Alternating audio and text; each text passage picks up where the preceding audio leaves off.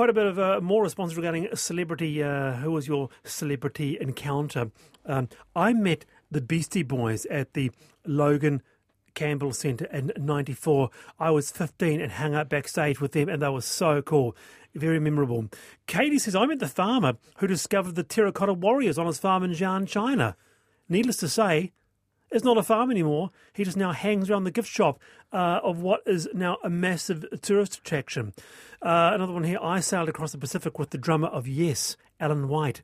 1979 Windward Passage. Alan was an amazing fisherman and turned our crew onto the best music ever. So Joe McCarroll's one was John Travolta.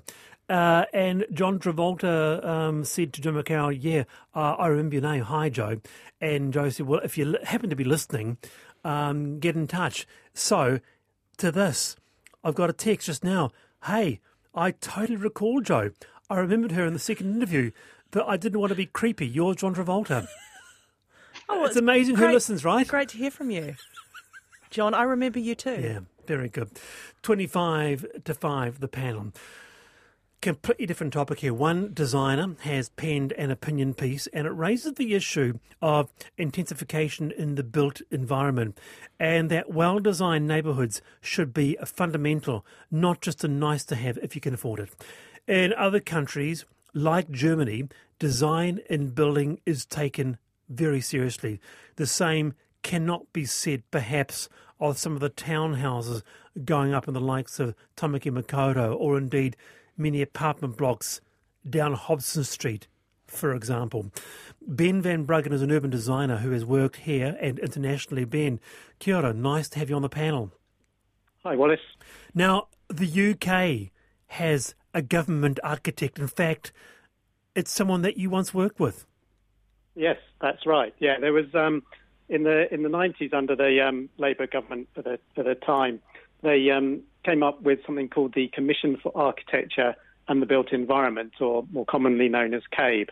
And I worked there, and we had this wonderful informal strapline of injecting architecture and design into the lifeblood of the nation. I like it. It came about because government was spending a lot of public money on new schools, new hospitals, and infrastructure. And a lot of it wasn't necessarily being designed very well or to last. Look at the example of the Tauranga Library recently, that they're having to demolish it and rebuild after just 30 years when the time capsules were meant to be in the building for 100 years. Yeah. What sort of message does that send to the future? If we can't design we can't, design good library buildings. Which is exactly why I brought you on, because intensification is a really big issue, of course, but one must be honest, look around you and say, how many of these buildings or townhouses are going to be around in, 30 years? Are you saying that some councils badly need some urban design advice? Explain the issue for us. Why do we require good design over and above it just simply being dry and warm? So I don't know that it is over and above. I think that is part of design. Doesn't have to be something that is simply a kind of a luxury, a nice to have if you can afford it. And what I think is that the built environment, or the quality of the built environment, it impacts us every day, from how we open our door, how we experience the environment around us, how we can move around. So it's too important to kind of be left just to these individual decisions. And we've seen what happens, particularly in this country, when we get some of those decisions wrong. Think about the leaky homes, think about mouldy buildings, think about congestion and climate degradation and all those kind of things. So what I'm proposing is kind of a way that government can provide design leadership and vision in how villages, towns and cities can develop, so that they are great places to live, not just individual buildings, but the places. And I think that if you have that kind of structure, you start to develop a culture around what good design is and what it means for us here. So in Germany, as you said, they think it's so important. They have government departments, and they even have a word for it, which is Baukultur, which is about building culture. The Mayor of London, he has 50 design advocates, and there are many design panels that come together to help solve some of these issues.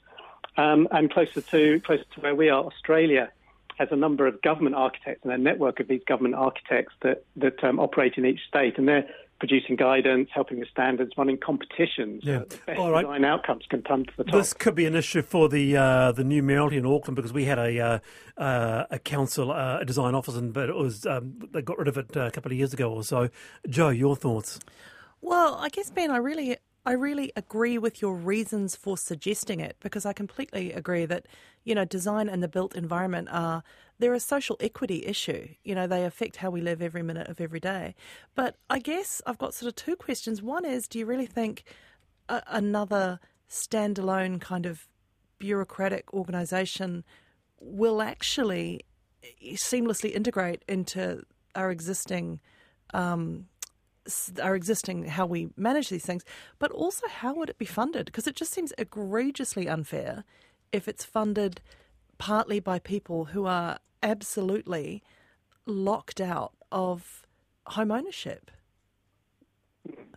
Yeah, I think the benefit about having something that's in the central government, and actually in terms of, the government is spending billions and billions and billions. The Auckland Light Rail is $18 billion in itself. And so the actual design agency it'd be a tiny fraction of that just for that one project, let alone across all of the government projects. So it doesn't need to be something that's kind of expensive and adding layers to it. And taking an example from the UK, the Commission for Architecture, the Built Environment, was funded from two different departments.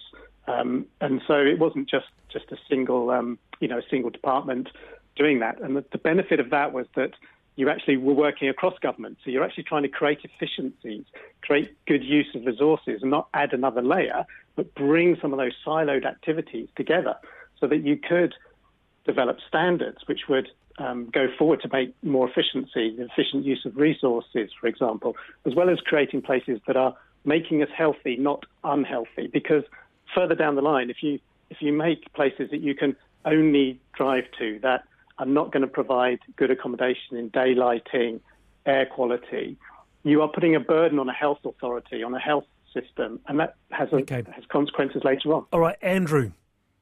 Yeah, I guess following on from what Joe had said, have you overseas where they're doing this, have they actually seen the results? Have they seen those efficiencies come to pass? And, there's more affordable housing, people are able to get good quality homes, congestion times are down, amenities are closer, and all the rest of it? Or is it just, my worry would be it is just, here's another layer of bureaucracy.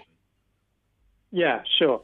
I think that there are places, and we can look at places like Paris and London, in which actually good design is part of them telling the world about what they are and what they stand for. And so they do attract talent, and they do attract the best people. They still have all of those issues, and there's no way that this is going to solve all of those issues. And it's really not about how things look, it's how things would work. Right. So it's actually a way of making places that will work better, so they are more affordable in order to be able to do that.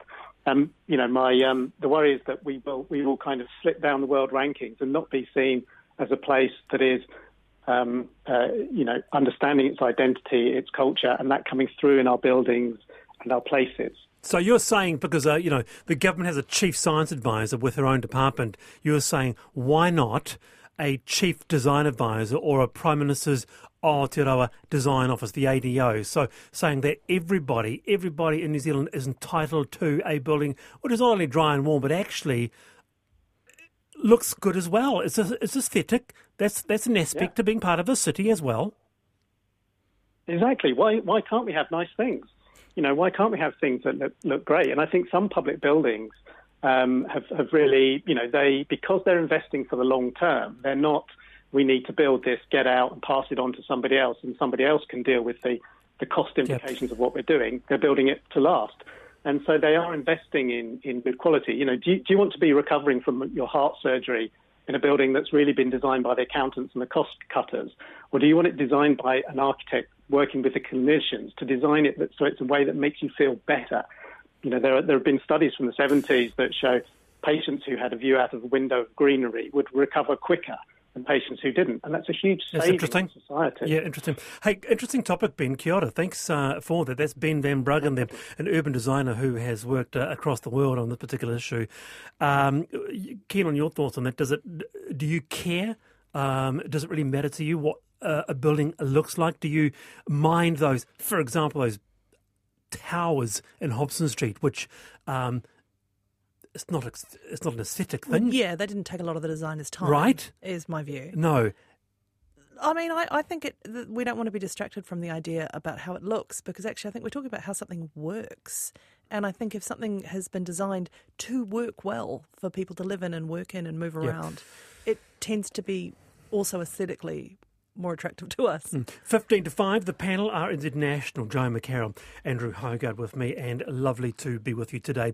Just on that news that we had at the top of the hour, 2 people have been killed in a shooting in Auckland this afternoon, and the police have been looking for someone. Anyway, police say they responded to a report of a gunshot outside a house in Glendine. On arrival, 2 people were found dead, and cordons are in place on Barry's Road. And Auckland Transport has said that bus route 162 is being detoured due to the police event and told commuters to expect delays. Now, Checkpoint, I understand, is having someone at the scene there and will be bringing you the latest on that particular story. So do stay locked to RNZ on that story. Well, we're in the depths of winter. And while many of us are signed up to a long-term power plan, there are thousands on what is called prepay electricity. In 2019, Consumer NZ found that more than 40,000 households are on prepay. You're more likely to have had a disconnection if you use prepay. In fact, far more likely. One mother interviewed for One News said she recalled putting $20 into an account one night. By morning, all used up. Her power budget was only around $40 to $50 a week, so the family had to go out in the day to avoid being cold at home. Dr. Kimberly O'Sullivan is a senior research fellow at the He Kāinga Order at the University of Otago, Wellington. Dr. O'Sullivan, welcome to the program. Thanks, Wallace. Tell us about prepay. Why do people end up using prepay? Yeah, I think there's a few reasons why someone might end up on a prepayment meter. One is if the meter is already installed in a property and then they move into that property, sometimes it's hard or expensive to change it to a regular meter.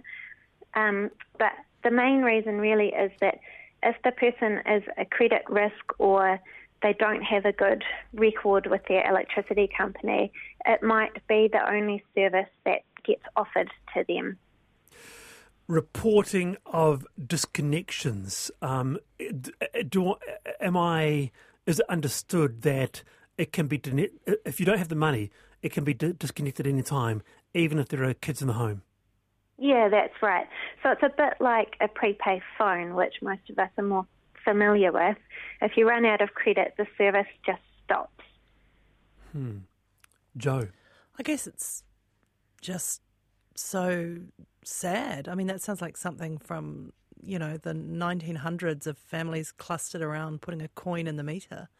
And I think if I remember reading a couple of years ago, Dr. O'Sullivan, that the way sort of power price is so different across New Zealand, and actually it's skewed exactly wrong. Like in areas with quite higher incomes, people are paying a lot less. And in areas with lower incomes, people tend to be paying a lot more. And obviously, partly that's if it's harder to get the electricity to the people. But, I mean, that seems to me it's harder and harder and harder for people who find it hard, and easier easier for people who find it easy. Yeah, I think that's the irony of the situation, isn't it? There is a large geographic difference, across the country in terms of what the price of electricity is. And you're right, it's pretty complicated, and it's to do with where we generate electricity and how far it has to travel to get to people. And that's why solutions like distributed solar and things like that are a good idea for kind of far-flung communities, I guess. But also those technologies aren't always on the table for those people that might really benefit from it. And it sounds like the irony of it too is it sounds like quite expensive. What do you got here? The issue of $20 spent over the course of a night, and your budget was only $40 to $50 anyway. Yeah. A lot of the time there's a fee for disconnecting, and we don't have any rules about what those fees are. There's not a lot of consumer protections in place for people that are on prepayment. There's not great rules about who should be on prepayment. Like you mentioned, and like the mother on the story earlier in the week, she said, it's perfectly fine and acceptable to have children in a house where there's prepayment and to know that at some point they may well run out of electricity. I think we're making some questionable decisions if that's how we're willing to treat our most vulnerable people. What's your take on this, Andrew Hoggard? Yeah, I guess most of these people would be on, I think in that story, they're on government support. You'd think government could actually arrange for sort of a group discount rate for putting all these people on contracts and sort of be involved in the mix in terms of ensuring that the power's always there. But, because they'd probably be providing quite a large supply, they'd be able to get a discount rate. Certainly, I know, if I look on my various providers in the agricultural space, you're part of a co-op, they're usually able to get you a cheaper rate for power or petrol. So why on earth, if the likes of Fonterra and Farmlands can do that, why can't the government? Well, that's a good point. Organise itself to, organise a cheap rate for all the beneficiaries and occupants of state homes, etc. Yeah, I think that is something that has been looked into, but perhaps not with the speed that we might, or that people might appreciate. I'm also not sure how easy it would be to extend that to people who are on prepayment, particularly if they're in a private rental situation. I guess there's a lot of other variables there in terms of people moving around and people, changing where they live. But I think Andrew's point that we seem to have all the benefits of that we've got all the disadvantages of public ownership and all the disadvantages of private ownership in terms of the electricity sector. We don't have government control that protects vulnerable New Zealanders, but we also don't have cheap prices. Prepay electricity. Interesting. Dr. Sutherland, kia ora. Thank you for your time. That's the Senior Research Fellow, Camille O'Sullivan, at the University of Otago, Wellington, researching prepay electricity. About 40,000 households in Aotearoa are on prepay. 8 to 5, Joe McCarroll and Andrew Hoggard with me today, Friday afternoon. Now, coming full circle on the show today, and it's back to bread. Where is Maori bread in the supermarket? Aotearoa is a traditional Maori sourdough that uses a potato starter bug. It's sour, sweet, one of my favourites. Our next guest cannot believe Maori breads haven't already been commercialised. Baking rewena is a deep tradition in his whānau, and he uses the same bug that's been passed through his family since the 1840s. It's a delight to have George Jackson on the program. He's the owner of Jackson's Rewena Bread in Whanganui. Kia ora, George. Kia ora, kia ora. Lovely to have you on the program. The 1840s. Tell us about it. Where did it all start? Oh, I suppose it started for me when I was a kid, and we got it when we were young. Yeah. My nan baked it in the kitchen, and just a lot of family around at that time. I think this was back in the 1980s. And yeah, that's where I discovered it as a child. And yeah. And now you own your own bakery specialising in Maori bread in Whanganui. Pretty popular, pretty successful. How did you get started with the business? Oh, look,